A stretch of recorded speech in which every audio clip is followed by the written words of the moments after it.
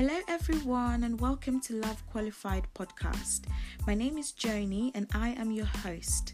Love Qualified is a ministry that is dedicated to encouraging others to experience the sovereign love of the one true God who has qualified us to be his beloved ones. Today's episode is the very first one in the series, No Longer Slaves, and we're going to be talking about why Jesus is the only way to freedom. I have been super duper excited to start this series, especially since God laid this word freedom on my heart last year.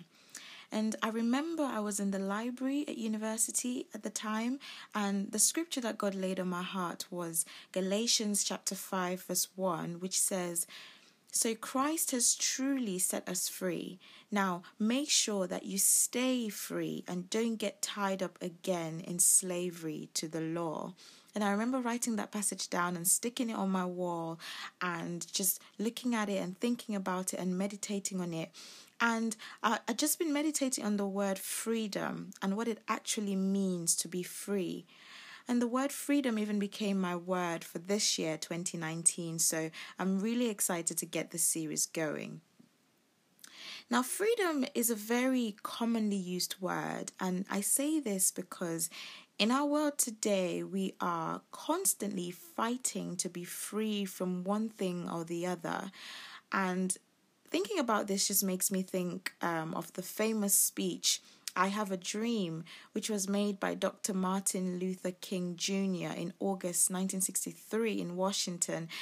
And this speech was a cry for freedom where he called for civil and economic rights as well as an end to slavery in the United States.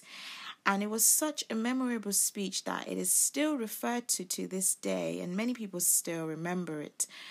But even though that speech was made a long time ago, if we keep up to date with the news or anything that is going on in the world today, we would see that the fight for freedom is one that sadly still continues to this day.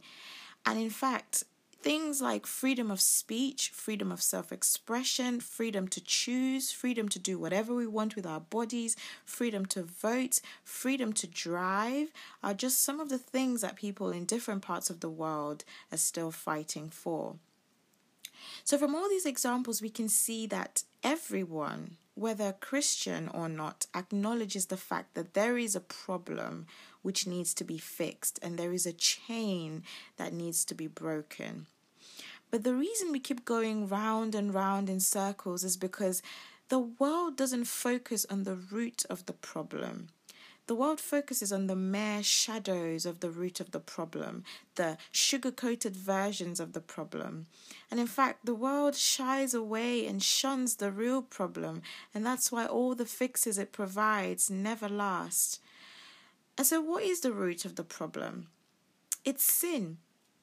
It's disobedience, constantly missing the mark that God has set for us.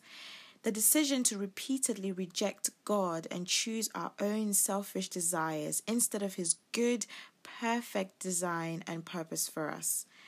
And this comes with a price. The Bible tells us that there are consequences for sinning, and the wages of sin is death. Death is the ultimate punishment because by sinning and rejecting God, we have incurred his wrath.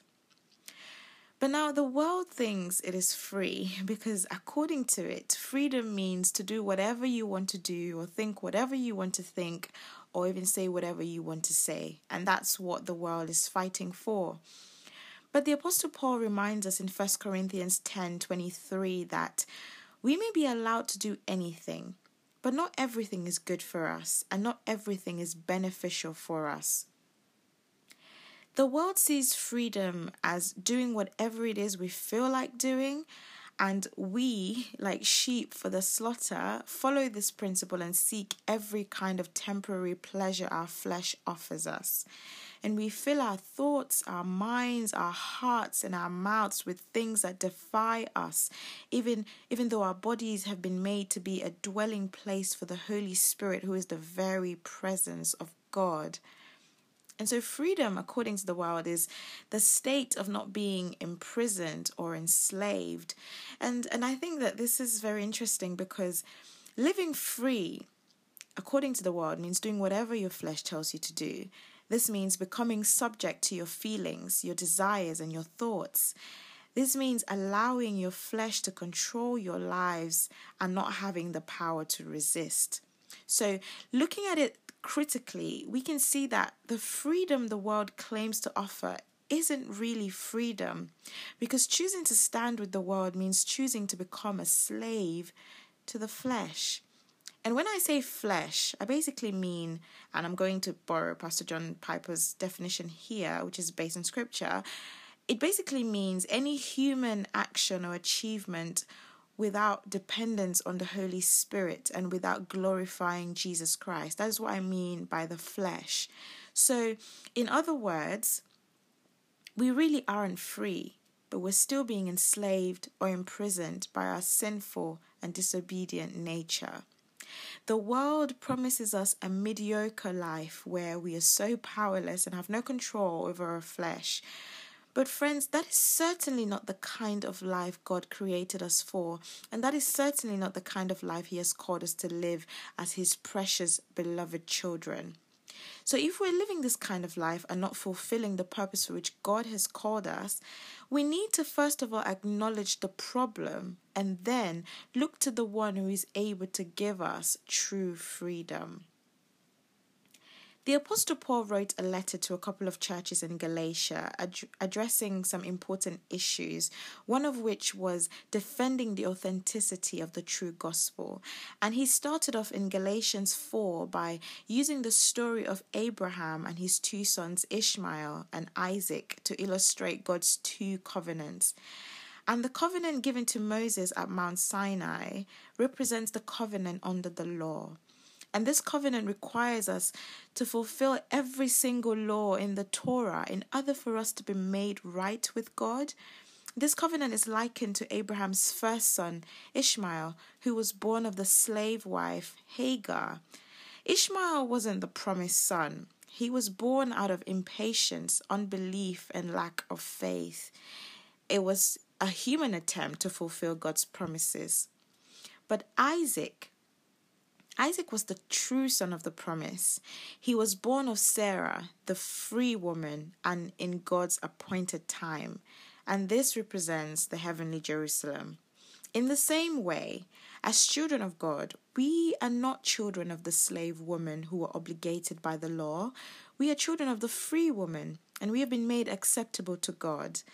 And this has only been made possible because of one man, and his name is Jesus. Jesus recognized that there was a problem and it needed a permanent fix, not the temporary fixes that had been carried out in the Old Testament through the constant offering of sacrifices to wash the people of their sins and prevent them from incurring God's wrath. No, Jesus came to be that one sacrifice that will fix the problem once and for all. And what makes this act of love so important is that Jesus didn't need to leave his home in heaven to come down to earth to die for us. He didn't need to leave all his heavenly riches and comfort just to be born of his own creation and to suffer alongside them. He certainly didn't need to go through that shameful process of being beaten and treated like a criminal and even being nailed to the cross and dying a shameful death, all for our sake. Jesus is God, and God didn't need to do that for us. We were not worthy, and we never will be worthy or deserving of his love. But the Bible tells us that Jesus not only took upon himself our sins, but that he became sin itself. Remember, this was a man who had never sinned, but he became sin itself, and all of God's wrath and punishment and anger was placed on him. Jesus paid the full price, and he was the ultimate blameless sacrifice, fulfilling all the laws of the Torah, so we don't have to do that anymore. And this means that there is no more wrath, and our sins of yesterday, today, and tomorrow have all been forgiven and forgotten. So if you're listening to this and thinking that you have done so many not so good things and that God could never forgive you, please be comforted and be encouraged today in his word, because Romans 8:1-2 tells us that therefore there is now no condemnation for those who are in Christ Jesus, because through Christ Jesus the law of the Spirit who gives life has set you free from the law of sin and death. Jesus died to deliver us from this present evil world, not presently to remove his people out of it, no, but to rescue them from the power of it, to keep them from the evil of it, and in due time to possess them of another and better world. Friends, that is what the gospel is about. That is the good news. No one else was able to do what Jesus did. He did it all by himself. And that is why he's the only way to freedom. So what we need to do now is place all our faith and our hope in this man who saved us from an eternity of punishment. This man who saved us from the chains of sin and guilt and death. This man who has given us access to God's presence and eternal life. His name is Jesus, and he loves you. God is the one who has single-handedly called us to live in freedom. Not the kind of freedom the world offers you, which only satisfies our sinful nature. No, but freedom to serve one another in love. And because of Jesus, we can confidently say with our chests that we are no longer slaves. But we have been justified, that is, we have been made right with God. We are continuously being sanctified, that is, being set apart as holy, and we will be glorified when we meet him face to face in heaven. Thank you so much for tuning into today's episode. Please join me on the first Saturday of every month as I host discussions to do with hope, faith, love, and lifestyle. Don't forget to rate, subscribe, and share this podcast with anyone who you think will be blessed by it. Also, while you're at it, check out my blog, Love Qualified. Check out my book on Amazon, Outpourings of a Beloved Heart, my YouTube channel, Love Qualified, and my Instagram page at Joni White. Thank you so much for listening. Have a lovely day, and God bless.